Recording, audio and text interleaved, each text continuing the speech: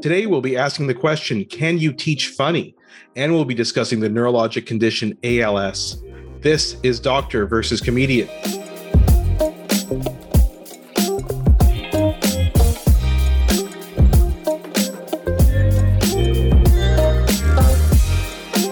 I'm Dr. Asif Doja, and this is the Doctor of Laughs. Not a real doctor. Ali Hassan. Every episode, I pick a topic for Ali from comedy and entertainment, and I question him about it. Then Ali picks a topic from medicine and health and grills me on that topic. Today, we'll be asking Ali whether you can teach stand-up comedy, and we'll be discussing a list of books that may or may not be helpful in honing your skills as a stand-up comedian. And we'll be discussing the neurodegenerative disease ALS, a disease whose profile was raised several years ago by the viral Ice Bucket Challenge. But first, Ali, how's it going? It's going all right. The summer's been okay. There's been some stand-up comedy. I got to perform at a drive-in theater in Peterborough. You know, the thing I've been talking about since April on the show. Yeah, we talked about it very early on the podcast, and it kept getting put off and put off. So you just did it. You did it in Peterborough. Finally did it. Peterborough happened. This was with Sean Majumder. Yeah. It was great. It doesn't sound like it would be great, but, you know, people show up. They've got vans and trucks and cushions. One guy had his van. This was kind of weird. This dude, brown guy, lovely guy, was sitting in the back of his van, and he had decorated the back of his van like a Moroccan shisha house, right? He's got all these cushions and like a kind of a bed. He was on a date. The woman he was with, they were adults, sat outside on a chair, on a plastic chair. Like, she's like, I don't want anything to do with this. I don't want anything to do shisha with cafe. I don't know if you wheels. think I'm going to feed you grapes here, buddy, but I'm sitting outside. Oh, and so you made fun of that? I did make fun of that, but they were good. They were a good sport, but they also didn't deny that they didn't really want to touch each other, or one of them didn't want to touch the other. I got a couple questions actually about this whole thing. Not about those two people. I really don't want to talk anymore about them, but the overall drive-in thing. So were people you barely talked about them. What are you talking about? I don't want to talk anymore. We've given them so much airtime. Yeah, exactly. So so were most people in their cars or like that lady outside the car, like with a lawn chair? Some were in, some were on top. Somewhere on top. Yeah.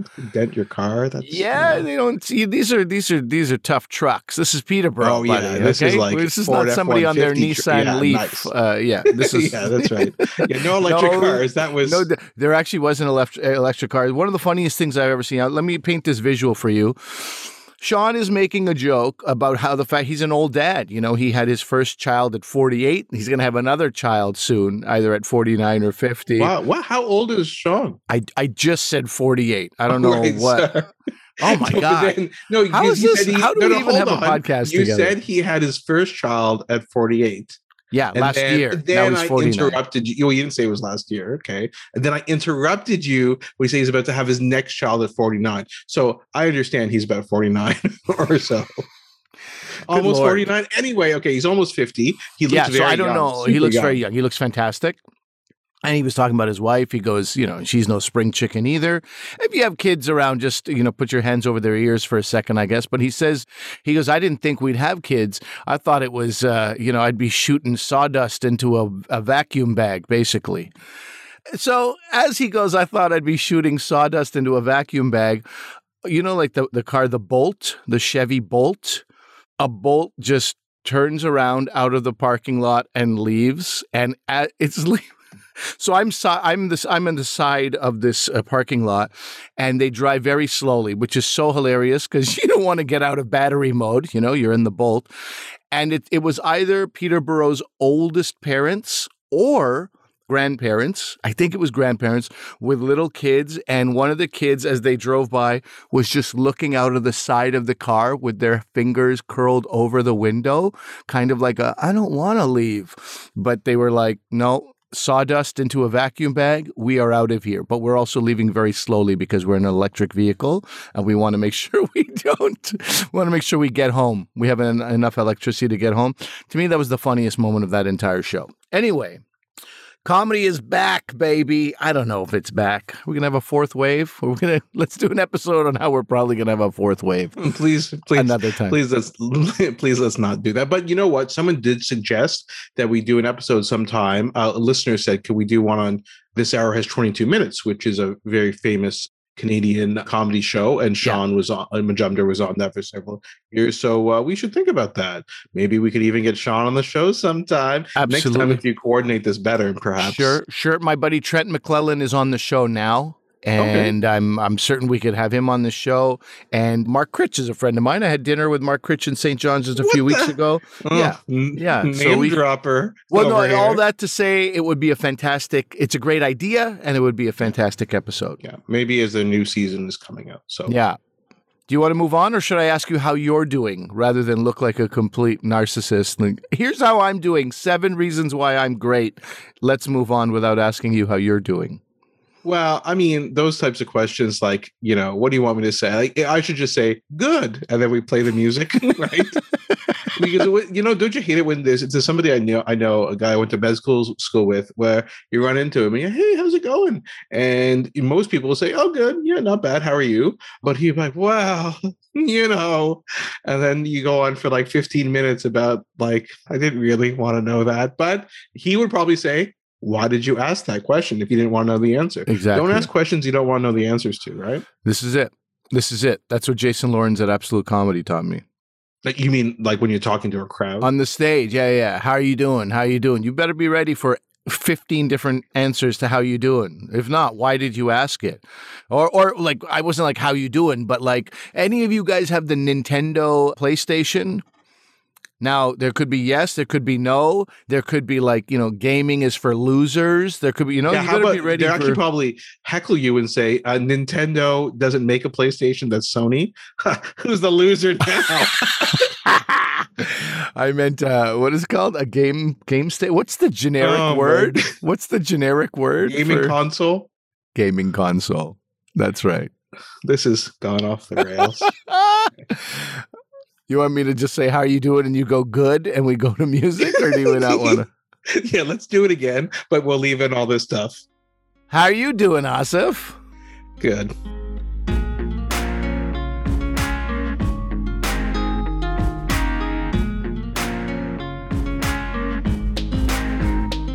So, Ali, I've been wanting to ask you about this topic for a while now, because as we've talked about several times in the podcast, you keep dropping about how you're like a big professor at Queen's University that some call the Harvard of the North, but nobody who does not go to that university calls it that. But it's a very good university. It has a well-respected university in Canada. So you're teaching a course there. And I thought about because you told me, correct me if I'm wrong, but at the end of the course, you teach this course. It's in the Department of Theater, or is it drama? It's the Dan School of Drama and Music.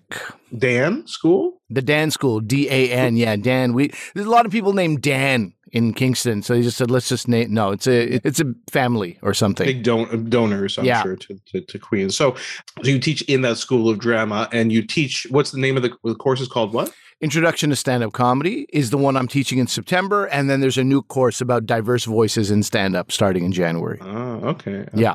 Well, we'll talk about. Sure, that's another maybe topic. That's another episode. That would absolutely be interesting to talk about that actually. But do you expect these students to like perform like stand-up and have a routine at the end of this? Is that the practical exam? Like, what are they learning? That is, in fact, the final exam, but it's called Introduction to Stand-Up Comedy because I also want to teach.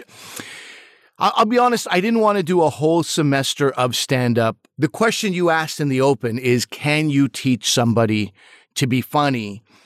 And the answer is not always yes. You'd love it to be. Look, you could teach me how to play guitar, and I could play it, but could I really play it really well with my musical handicaps and various challenges? Not really. Some people can be prolific, some people can be very good, and some people will just be okay no matter how much they practice.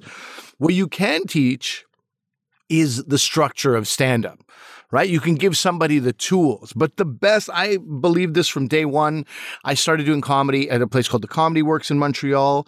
And Jimbo, who owned the Comedy Works, I remember him being offended that one of the veteran comedians was starting to teach a stand-up comedy class. He was like, what the hell is that? What is that? You can't teach you know where you teach stand-up? There. And he pointed at the stage. That's where you can teach it. That's where you learn stand-up. That's the only place you learn stand-up. And I believe that getting on stage was the greatest teacher. Now, not only that, but I also went Thursday, Friday, Saturday. I would go downtown and I would watch comedians and sort of like examine and learn and just soak in comedy. And sometimes, I go there with a mission to like figure out how they set up, what's their first joke, what's their closer, how do they set up each joke. But they're so unbelievably effortlessly funny that by the end of it, I was like, God damn it, I didn't learn a thing. You were just enjoying I was enjoying comedy, it so much that I was like, I wasn't really a student tonight. But, it's funny. I'm going to draw a parallel to medicine, right?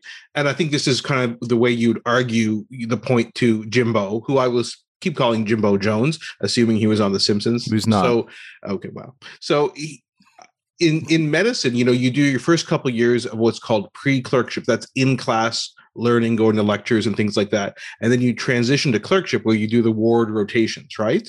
So you can't do one without the other in medicine, right? You can start in the wards on your first day, but that's probably a bad idea because you have no idea what you're even talking about. You don't have the basis in terms of how diseases work, how the human body works, right? Similarly, if you just did classroom stuff and then you put someone out there into the wards as a practicing doctor, they would fail immediately because they don't have that practical experience. So my argument to Jimbo was, maybe you could do didactic teaching up until they get them to that point where you have all the basis. You don't have to learn all those basics and the terminology and what does a set mean? What is all the, I don't know. Sure. I don't know. That's how I'm thinking about. What does a set mean? Yeah. You're clearly a student of stand-up comedy. Look, everybody learns differently at the end of the day. So there are some people who can watch and observe and do, and that's it. There's some people who don't need books. They don't need videos. They don't need instruction. And other people work better in that environment. Ironically, I don't work better in that environment, and yet here I am giving instruction. So that I wouldn't be accused of being too much of a fraud, I made it an intro to stand-up comedy class. What that means is I wanted to really make it, the class should really be entitled Stand-up Comedy Appreciation. That's what it should be called because that's the goal. Understand where it came from. It has racist roots in these minstrel shows in America in particular. And then, what happened in vaudeville and then the Borscht Belt. And I find that stuff incredibly interesting, what comedy used to be, especially the Borscht Belt comics of the 50s and 60s. You never learned a thing about them. There was never one genuine thing coming out of their mouths, right? It was all like, my wife, I'll tell you, she's like this.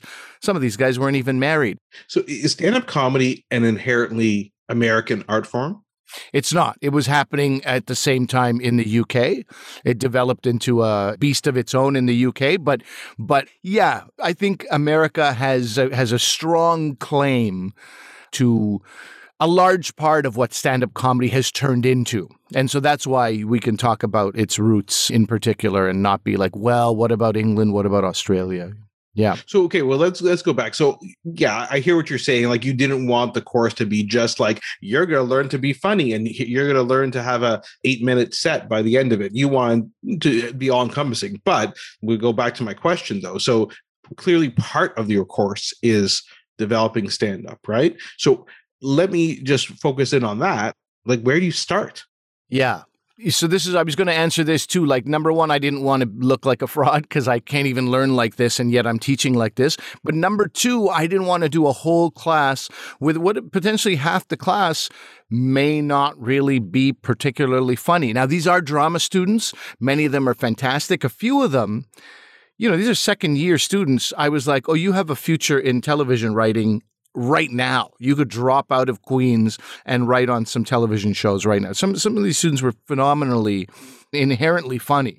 Whether those were their goals or not, to write on television or not, I don't know. But some of them, I even told them, I'm like, I'm going to keep my eye on you because I think you have a very bright future in the comedy world.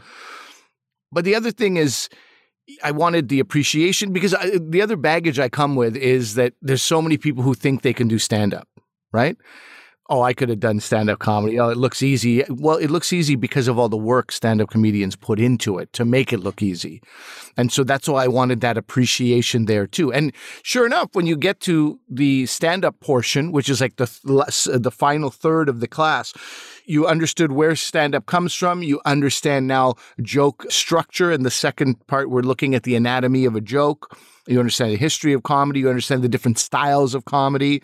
So you can give it some thought. Would you be an alternative comic? Would you be a political comic? Would you be a absurdist or observing? You know, and we've seen these different styles.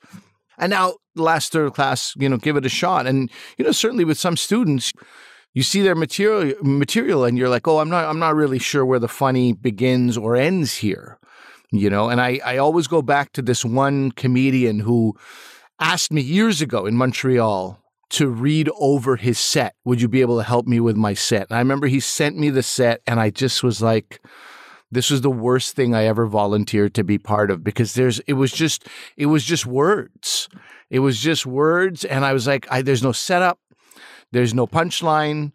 There's no laughs in between. And so I just had to go back and be like, I'm not sure what you're going for. What does this mean? Why are you doing this? And it was really, this guy had the greatest stage presence and the most awful sort of sense of humor. And so my worry is always like, will this happen with the students? And for sure, some of them are naturally very funny. And it's as if they've been working on sets for many years and now they finally get a chance to perform it. And others are like, it's, you know, more sort of verbal diarrhea and we got to kind of reel it in and be like, okay, you're going off the rails here. And, you know, sometimes that stuff that could be funny when you're talking to your buddies in a basement apartment somewhere and you're having a laugh, you know, but it does require some degree of structure on stage. And some people, they don't really have that. And so if you can give them some structure and you can give them some, you know, the greatest advice that I also got from Jimbo is about economy of words.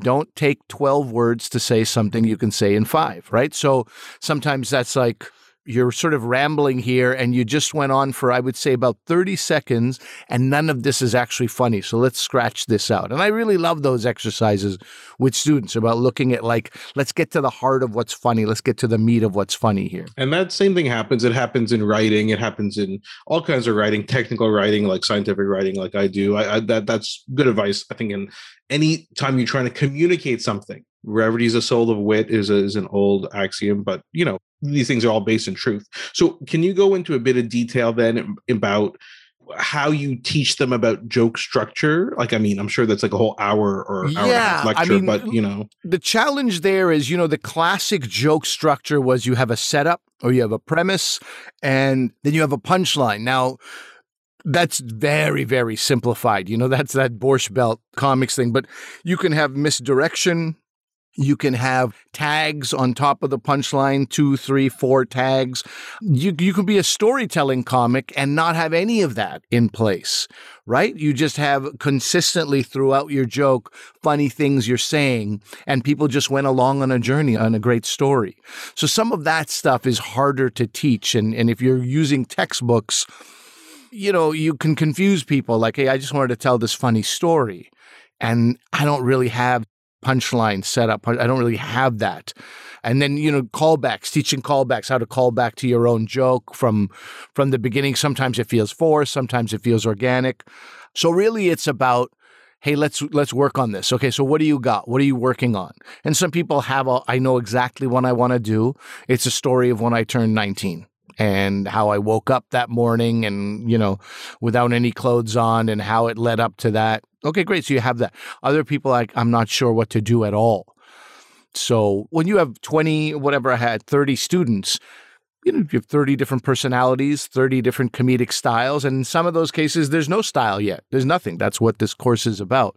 But for some of them, I can picture that, you know, if they have it well formed, right, then it's like you said, maybe cutting out some words here, maybe putting a call back in here, you know, it's just kind of fine tuning that and coaching them a bit on it. But what do you do? No, if I'm in your class and I'm coming up to you and I'm about like, yeah, I don't know. I have no idea where to start. That happened with at least 3 students. So what do you do? Okay, can you tell us? Well, you go, listen, you have to mine your own life. You have to mine your brain. It doesn't have to be personal, right? That's a style as well. It could be stuff that's happened to you. If not, it's like just observations. And we've also done exercises throughout the semester, right? In fact, we did so many exercises that I got an email from a student saying, "Sir, I love your course, but I'm doing more work in this class than I'm doing in my 4th year thesis class." I was like, "I'm so sorry. I didn't realize, because I'm Yeah. first time teacher. I'm Yeah, like, you I guess wanna- everybody loves this as much as I do." And I was overloading them. And in the reviews also, one of the students was like, the first 2/3 of Mr. Hassan's class was absolute hell.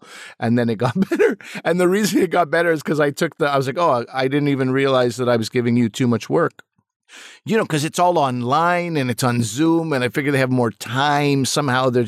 But they are taking 7 classes. So anyway, it took me some time to get used to that. But we were doing a ton of work and lots of exercises. So for example, 10 observations, all right? Make them funny or make them funny, make 10 observations. Then, the next week, take those observations and make them funnier based on what we learned this week.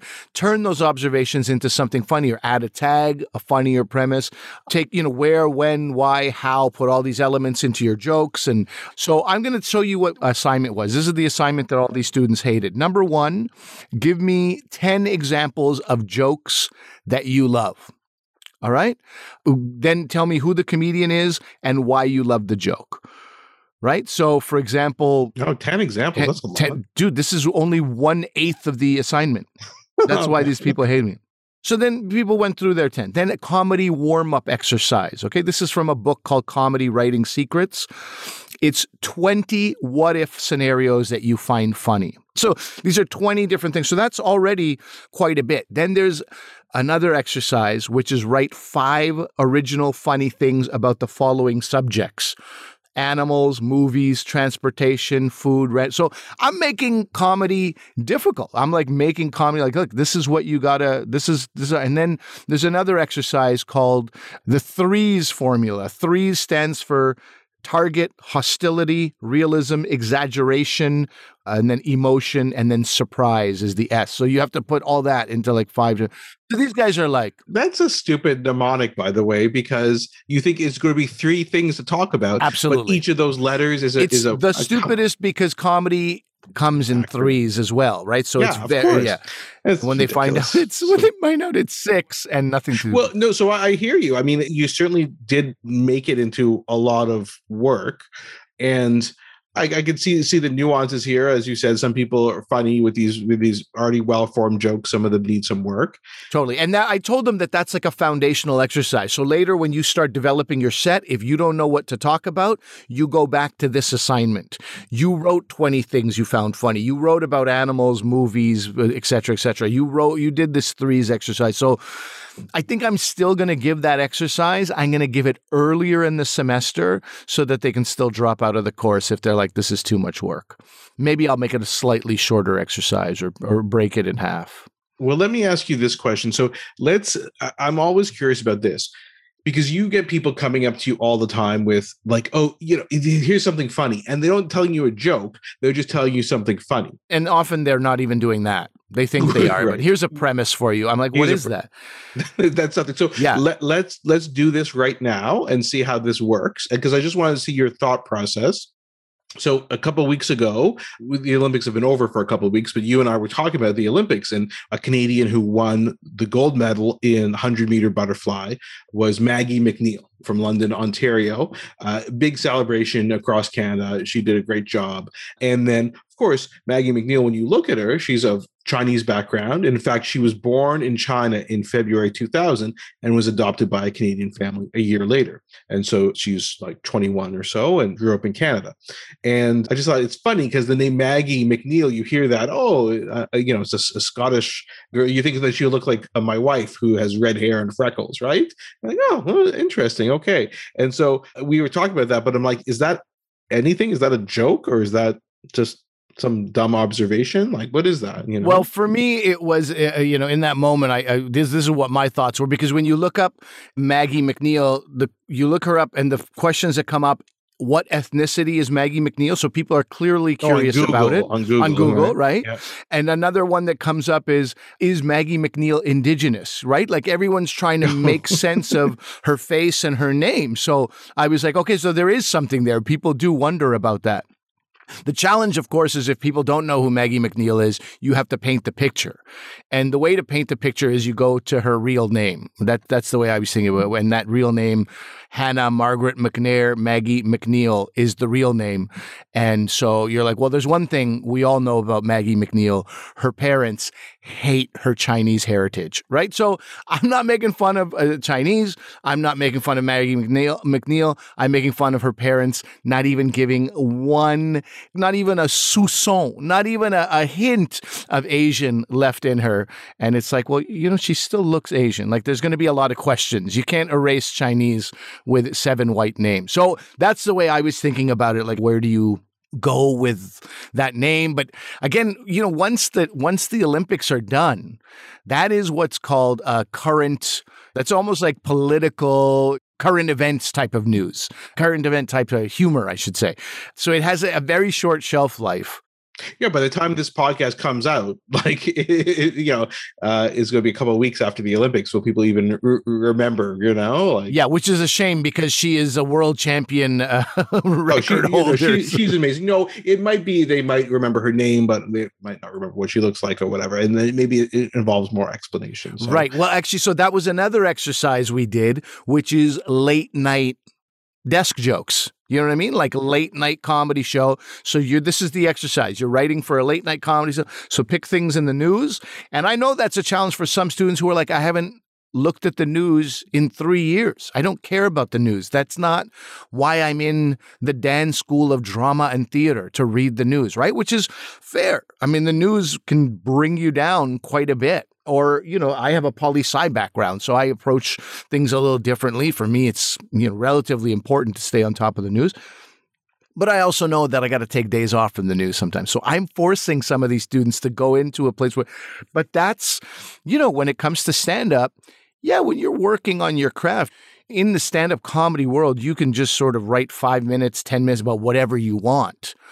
But there will be times where somebody offers you a job and you're like, now you write this, you write about this. This is what you have. By the way, I'm like, that's pretty much the definition of first world problems. Yeah, I don't really look at the news. I'm like, would you rather live in North Korea where you have no access to news outside of the propaganda, given to you by the regime in power? Like, anyway, enough of my editorializing about great stuff. University students well, let me ask you this then, because a friend of mine, many years ago, was interested in doing stand-up. Not you, but a different friend. Mm-hmm. And we said, I'm going to give it a try. So I said, well, how did you get prepared? He's like, I read a bunch of books on stand-up. I'm like, reading a book on stand-up? Like, that's probably something that Jimbo Jones would also be like, no way. See, that's a callback right there. Eh? It is. It didn't work the first time, the Jimbo Jones thing, but to call back to something that didn't really resonate the first time, I'm not sure if we call that a callback. Well, this is in your brain. Your love for The Simpsons is pervasive. But Jimbo Jones would probably be against the whole idea of like books on comedy. Sure. I mean, look, some of them are great entertainment. So the list that you had sent me as well that you're referring to is this Forbes list, and it's a list of comedy books is great. I love a list of comedy books. There's a couple of problems here, which is number one. And we'll put the link, by the way, to this, and then you can see. And this is a dated article. This is from 2019. As you said, this was a few years ago when your friend was doing comedy. It's called The Stand-Up Comedian's Library, 21 Books for Comics Who Care About Their Craft. Now, the title is a little misleading because it suggests that this can help you in comedy. And in some cases it might, but it's also books like, so number one, The Serious Guide to Joke Writing by Sally Holloway. That could absolutely help you if you're trying to craft material. But then there's also Steve Martin's book. It's called Born Standing Up. Now that's just great reading. That's Steve Martin's life, because Steve Martin, not a lot of people will know, was one of the biggest stand-up comedians ever in the United States. One of the first, if not the first, to be selling out arenas in the late 70s, early 80s, selling out arenas. And then he just walked away from stand-up, basically. So it's a book about his whole journey into it and out of it. He almost lost me on the couple of chapters on magic, to be honest. Magic is the opposite of comedy in my mind. But anyway, I love Steve Martin, and it was a great book. Bossy Pants by Tina Fey is also, that's not going to help your comedy, but it could inspire you, perhaps. It's a great book, but it's really about her journey and really how, improv was where she felt she fit in. That's what she discovered when she kind of went to, I think when she went to college, going into that. It's a great book. One of my favorite memoirs by a comedian. But I agree with you. It's not going to really help you hone your craft, I would say. So there's ones about joke writing, which, if you want to get into it, I'll personally suggest one that's not there, which is called the Comedy Writing Workbook. And that, a lot of the assignments I gave my students were from the Comedy Writing Workbook. You're like really getting into it, and you're really testing your own mettle. You're like, am I made for this? Would I be able to write 10 jokes, 20 jokes about a certain subject on demand?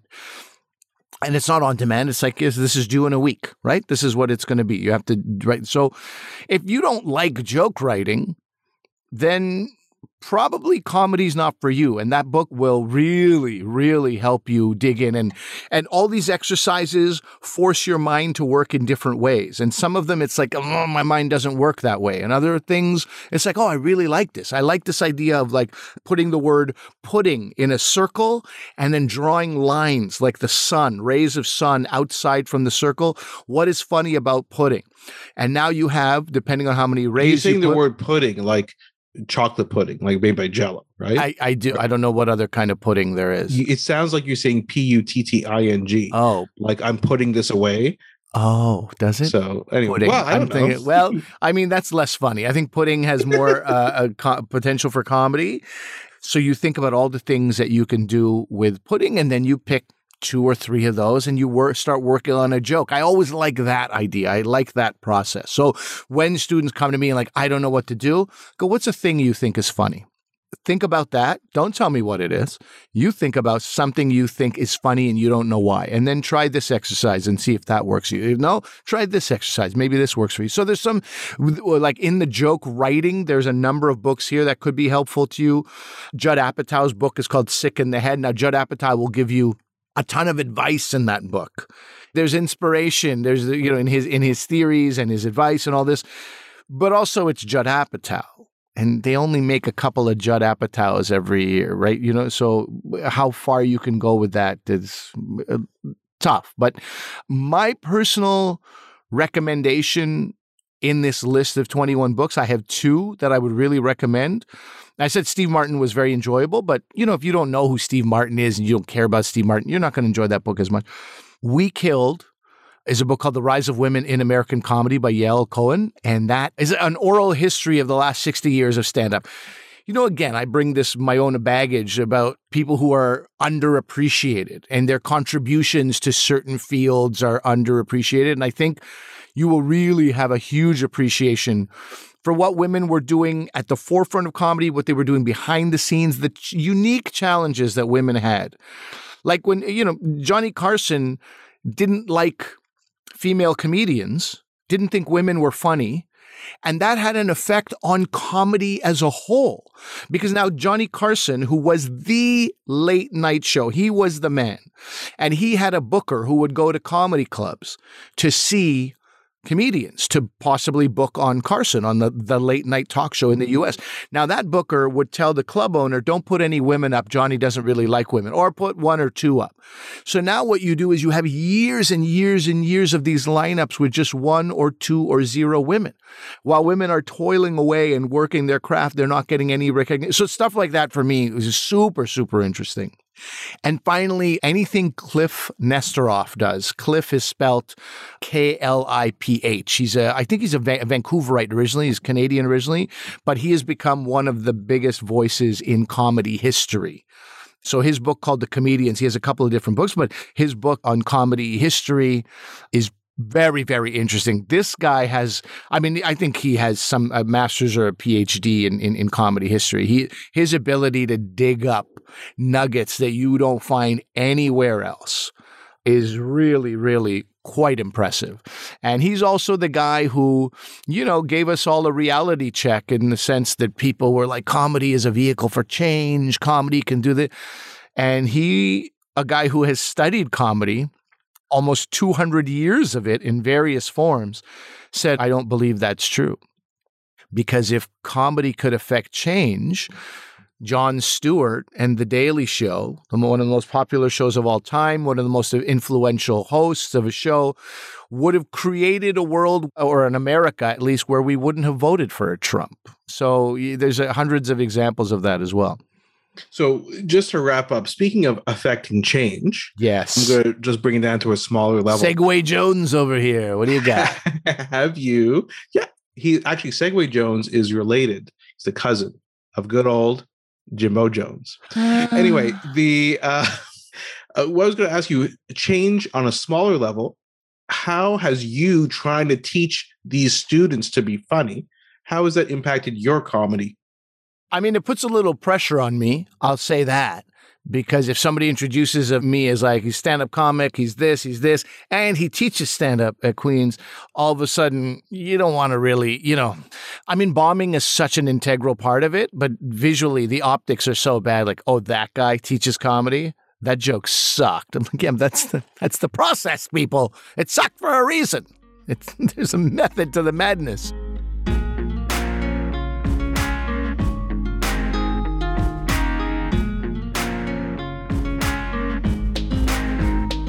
All right, switching gears to something arguably not comedic at this point. Asif, first things first, we are going to talk about ALS, but I want you to mention why we're talking about this subject, how this came about. Right. So we had a listener named Jan who has a relative who is dealing with ALS. And she's like, would you guys ever talk about this? And I can mention a bit later on maybe why she thought it might be appropriate for the podcast. And she said just kind of to raise awareness of what's going on. And then I'll mention later on as well, I have some personal connections to ALS through some friends, some good friends of mine. But it was a listener who said, when we talk about it, I'm like, I don't know. Should we talk about it? I was a bit worried about my friends whose family members are dealing or have dealt with ALS about talking about it. But in the end, I thought it was a worthwhile subject to discuss. Thank you from myself as well, Jen, because that was on a list of proposed topics we had, but we both found it so incredibly serious and also sad that we were like, oh, maybe we shouldn't bring this up. But it's a good reminder that no, we talked about sad topics before. So this is something that we can broach regardless how serious it is. So I also have two people I know, one particularly well who passed away from ALS. And I think maybe that was reluctance on my end too. But I wanted to know, dude, what is it? Where has it been? Why does it exist right now? That's really the crux of what I'm asking you. But I think many people got to know ALS because of this ice bucket challenge. And I don't even know if I would have participated in the bucket challenge had it not been for Joanna Downey, who was this terrific comedian, originally from Montreal in Toronto.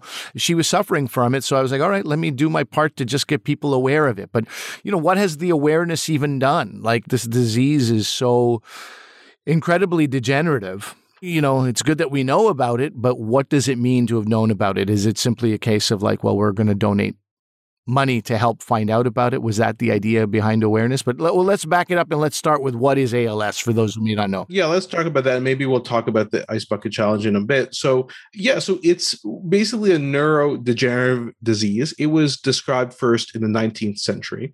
And it's a disorder that causes progressive muscle weakness and disability and eventually death.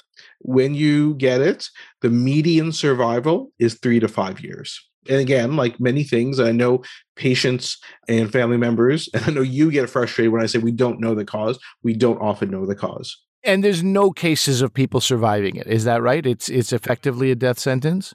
Well, it's very interesting you say that because Stephen Hawking a lot of people say he has ALS, but it's not possible that he had ALS because he was stable over time. for years and years, right? Stephen Hawking was alive for more than 3 to 5 years after he was diagnosed. So he didn't have ALS. The thought is that he had a motor neuron disease, and that's what ALS is, but he probably had some sort of atypical form. But people who actually have ALS, the vast majority will die within this 3 to 5 years. Some live longer, some live shorter. So what happens is, I don't want to get into too much details of the anatomy, but in our spinal cord, we have what are called motor neurons. And these neurons, they're the cell body where our nerves originate from. Okay. And so in our brain, we think about something, the pathway goes all the way down to our spinal cord. Then the next target is these motor neurons, and then it goes to our nerves and muscles. And it's these cells in our spinal cord that degenerate in ALS and some other diseases, which we'll probably talk about in another episode. That's not the only area that has this neurodegeneration. Other areas in the nervous system also have it. And that's why we can see some other signs as well. But the main thing that you see in people is weakness. Okay. You can also get a word called fasciculations, and we all get fasciculations. You know, when you're really tired and your upper eyelid flickers a bit, right? Yeah. Twitch. That's a fasciculation. That's a heartbeat. People who don't know the word fasciculation, there's a heartbeat in my eyeball. There you go. That's right. It's like a flickering, and people can get that anywhere. That upper eyelid when you're tired is pretty common. You know, eye strain when you've been up late on your computer or something. But you can get that in your legs and arms. That is a sign of your motor neurons degenerating in ALS. But you have to have weakness as well. So in other words, when you and I get that flickering in our eye, does not mean anything. That's just a normal kind of fatigue thing that your muscles are feeling fatigued. But you get this over time, and the problem is, in ALS, you get all your muscles becoming weak. And then you eventually have your muscles of what we call respiration. So your breathing muscles in your rib cage and elsewhere. And then eventually that's what leads people to pass away. What is the rate? How many people are affected by ALS in society? And does it affect kids too? Yeah, it really almost never affects kids. There are some variants, like we talked about with Stephen Hawking. And again, I don't really know what Stephen Hawking has. It's very unclear from me reading the medical literature around him what exactly he had, but kids can sometimes have some variants of it, but they're very, very rare. There's a different condition that affects these motor neurons called spinal muscular atrophy, which we'll talk about in an upcoming episode. But that's a different disease. So it's very uncommon in kids. It really isn't a disease of elderly people. And the risk of it increases with each decade. So usually it's after age 40 it will occur. But I think you had a friend who was younger than 40. Yeah, just in his later 30s. Yeah, so it can happen then, but it peaks at age 74. That seems such a strange thing because in the 70s, you're thinking, oh, you know, my parents, I'm worried about dementia. I'm worried about stroke. I'm worried about heart disease. And it seems crazy to be thinking about this neurodegenerative disease that causes this profound weakness at that age. But it's not as rare as people think. And Jan sent me some information, our listener, and I talked to some of my friends whose parents have had it. And that's one of the messages that people want to get across. It is not rare. 1 in 300 people will receive a diagnosis of ALS in their lifetime. That's excessively high. That's and that's similar to multiple sclerosis, which we think is common. We hear about it all the time. But there's only about 3,000 Canadians living with ALS at any time, which is still a huge amount, by the way. But I say only. The reason is people with MS, for example, don't die from MS until very, very, if they do, it's very, very late in the disease. So there'll be many people living with MS at a given time, but there'll be less people with ALS living at a given time because they pass away from it in 3 to 5 years. Right. Oh, yeah, sure. Remind me what ALS stands for again? So it stands for amyotrophic lateral sclerosis. Okay. And this was originally called Lou Gehrig's disease as well, so, right? Yeah, sorry. I forgot to mention that. Yeah, so he was a famous baseball player who had the disease, and that's why it was another name for it is Lou Gehrig's disease, but in medicine we call it ALS. The other thing to remember is that there is some genetic causes. So we talked about we don't know the cause. There are some rare genetic causes that cause a familial form of ALS, but that's the vast majority of patients do not have that. So 90 to 95% of cases are not genetic. So in other words, Ali, what people, again, my friends want to get across is you're at risk, I'm at risk for this. And you don't know because we're not, we're just getting into the peak age group. right? And so to think that we may not be affected, you don't know that until much later. Just because it doesn't run in your family doesn't mean anything. All right. So classic medical community. We don't know. We don't know. I guess, what do we know? Like, is there any progress in the treatment yet, or is it too early still? So, yeah, I mean, most people start with having some leg weakness. That's the common. It could be weakness elsewhere, but leg weakness is a pretty common, and one side versus the other, right? Or some, in about 20% of cases, will have what's called bulbar muscle dysfunction. So swallowing, slurring of their words. The problem is, remember I said the peak age is in your later years, 60, 70. If you start to develop leg weakness or you develop problems swallowing or speaking, what would you think if your parent had that? You think they had a stroke, right? Well, we used to ask Joanna. Joanna used to host a comedy show every week. And week after week, all of us were like, "Are you wasted? Are you drunk?" And it wasn't on, she was a drinker, but it wasn't on brand for her to be drunk before her show starts. And she goes, no, something's happening. I don't know. Gotta get this checked out. So her thing was the slurring. And I remember that it went from slurring to, yeah, as you say, degenerative. And so this is what happens over time. So, but you don't think about it over time, right? You just think that maybe it's a stroke, maybe it's something else. And in fact, another thing that people want to highlight is the delay in diagnosis. So one of my friends whose mother passed away from ALS, she wanted to highlight the delay in diagnosis. So there's an article that we'll link to where basically the article talks about this delay in diagnosis. Most studies report a delay from the time of your symptoms really being prevalent to being diagnosed as 10 to 16 months. And it's because people often get referred, oh, you're having some slurring of your speech. Maybe I'll refer you to a speech therapist, or maybe you just need some physio for that leg, right? And you're not getting to see a neurologist. So you have this delay in getting an inaccurate diagnosis. Like you did, like, oh, it could be a stroke. Let's do an MRI. So, as the people know in Canada, sometimes you have to wait for an MRI. So then you wait for the MRI. And then, the MRI was normal. That's interesting. Wonder what that was all about. Let's do some blood tests. Then you do the blood test. You wait for and it's this delay. And then you see a neurologist. And they say actually younger patients, like your friend who passed away, are more likely to be correctly diagnosed. Whereas older patients, again, because they think, oh, you probably had a stroke, maybe it's some sort of dementia. And the people with that swallowing dysfunction actually get diagnosed sooner because that really impairs your life if you can't swallow, right? They get diagnosed. So the idea is hopefully physicians will be more inclined to think about ALS and then refer people on. So the awareness is huge compared to what it was.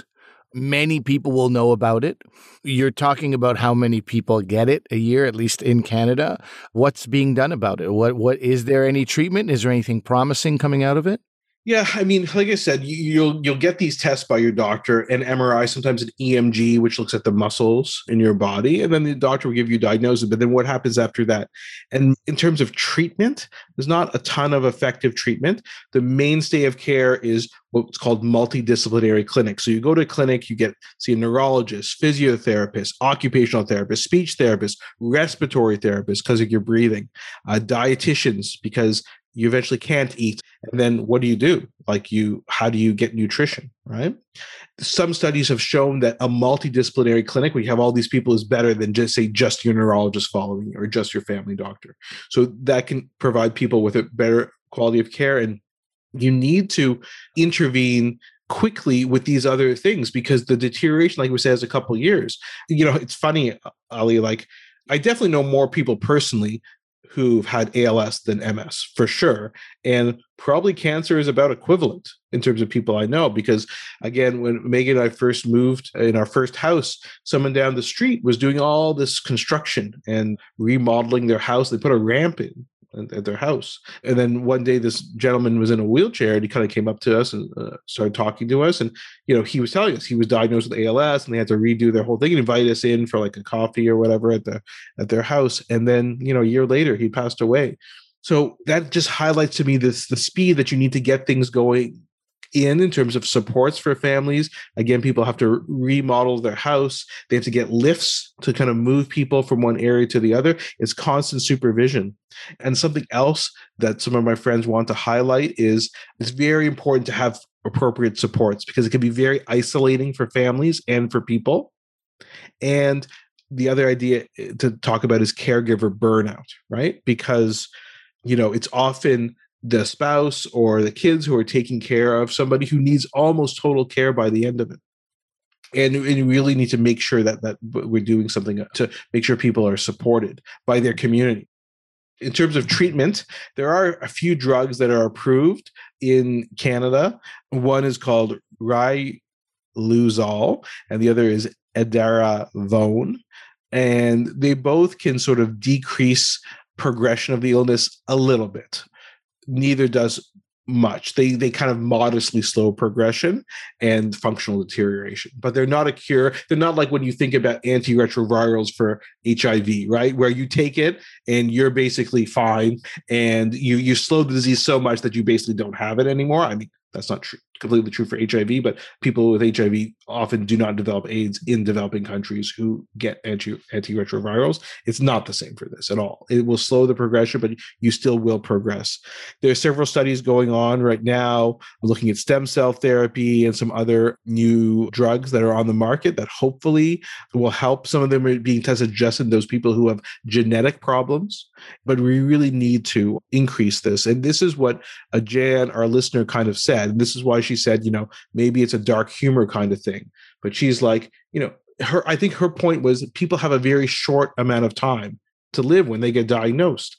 So why are we wasting time? She's like, your house is on fire and you're checking, let's check the water pressure of the hydrant first. Let's make sure all the hoses are nice and intact. Let's lay them all out. Let's make sure everything is looking good. And this is what she sent me in a DM. Like, why are we doing all these things? Like, yeah, just double check this. She's like, time is running out for these people and we're taking so long. And so I think that last thing that people want us to cover is the advocacy for ALS. So, advocacy is such an important part of ALS. And so there's different organizations. So in the US is the one that we kind of know the most, and that's this ALS association, which is als.org, because they were the ones that kind of raised all that money through the Ice Bucket Challenge. And which is 7 years ago now. Can you believe it? It seems like it just happened. It was 7 years ago. I only know it's 7 years ago because my young son, who is now going to be 10, didn't have the arm strength to lift the ice bucket over my head. He was a little dinky weakling. And I remember the video for that reason. He couldn't lift it, so he just poured it on the middle of my back. So for people who don't remember what this was, it was you basically had a choice of either getting a bucket of ice dumped on your head or donate money to fight ALS, or both.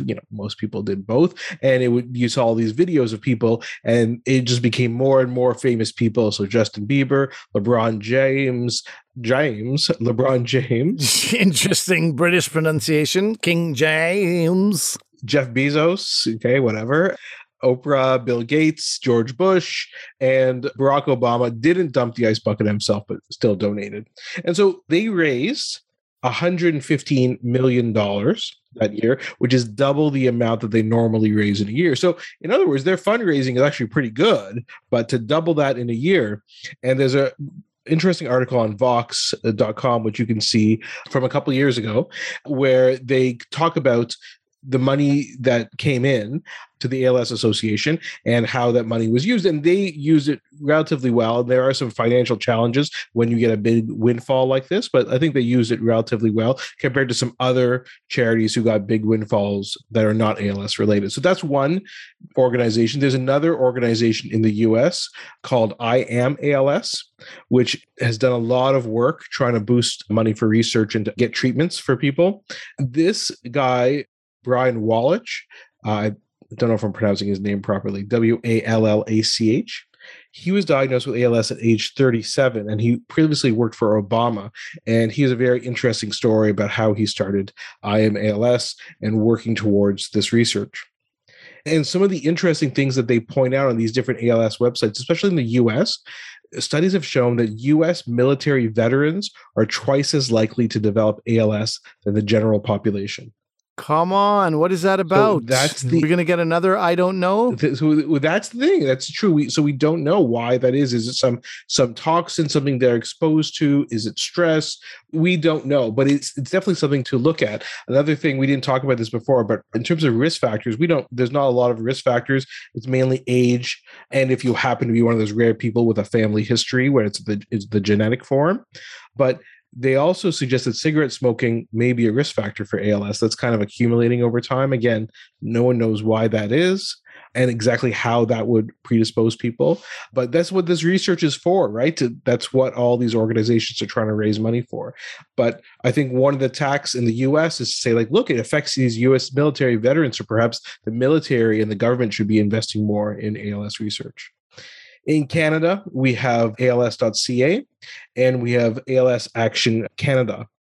And ALS Action Canada is a very interesting organization who basically did this huge research position paper that they wrote, came out last summer, and it's never been undertaken, something like that in Canada. And then they gathered all the evidence, again, from a grassroots organization and circulated the paper and basically try to develop a holistic plan for Canada, not just with research, but support for people living with ALS.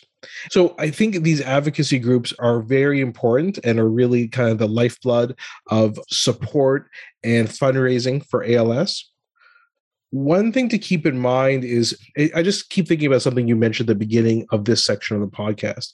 And you said that this is a sad sort of thing to talk about.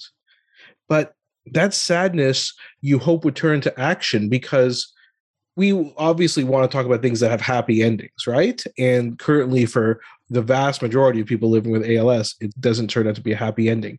But the problem is when we as a society hear about a sad diagnosis or prognosis like that, we kind of want to block it out.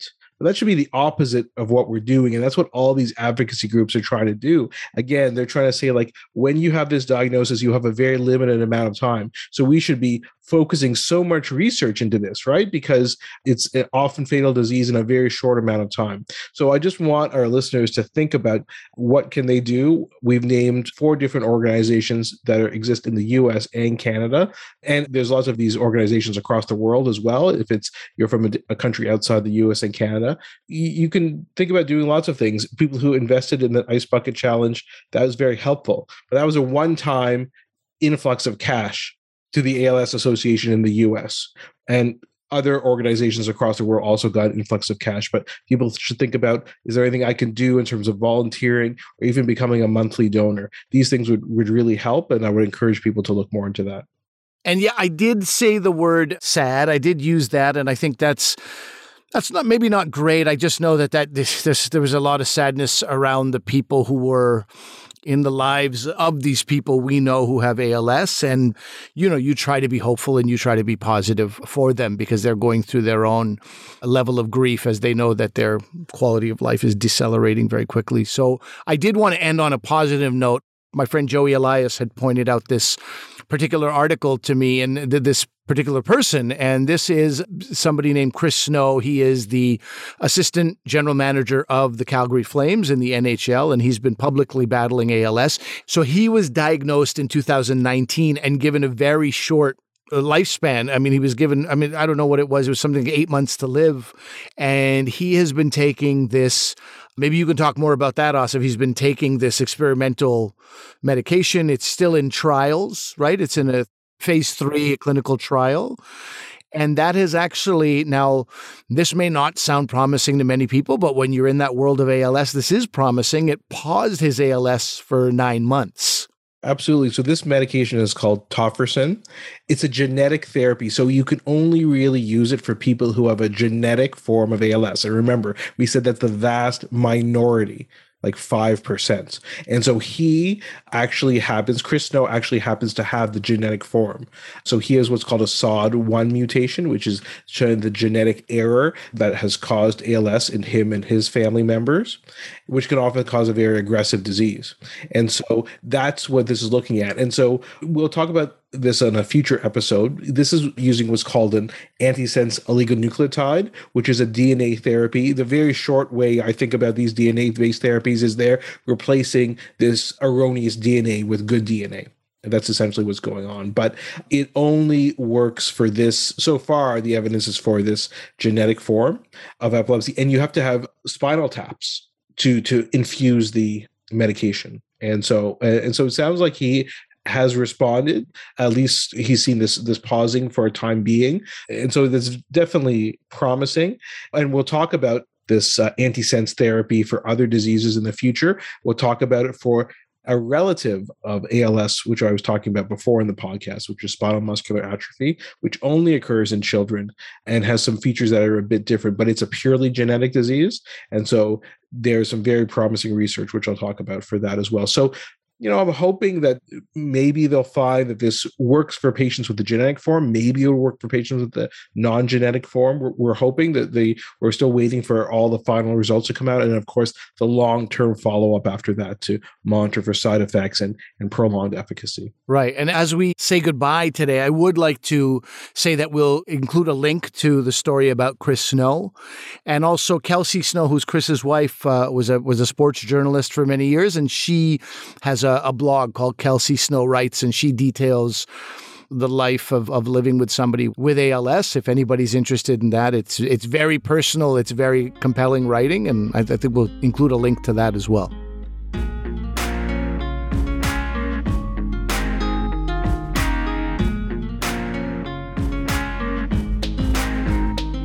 So that's our show for today, Ali. Yeah, I mean, it's what do you want to call this? It's a bit of an emotional journey, especially if you know people who have suffered through ALS. But hopefully we let people know that it's just the beginning, and there are groups, advocacy groups, and there is like a small glimmer of hope that will hopefully turn into something more hopeful over time. You mentioned HIV, which was obviously hopeless at one time in the 80s, right? It was like a death sentence. And hopefully it's a similar thing where these things take time, they take money, they take investment, they take interest from the science community and society at large. And I think we're seeing that.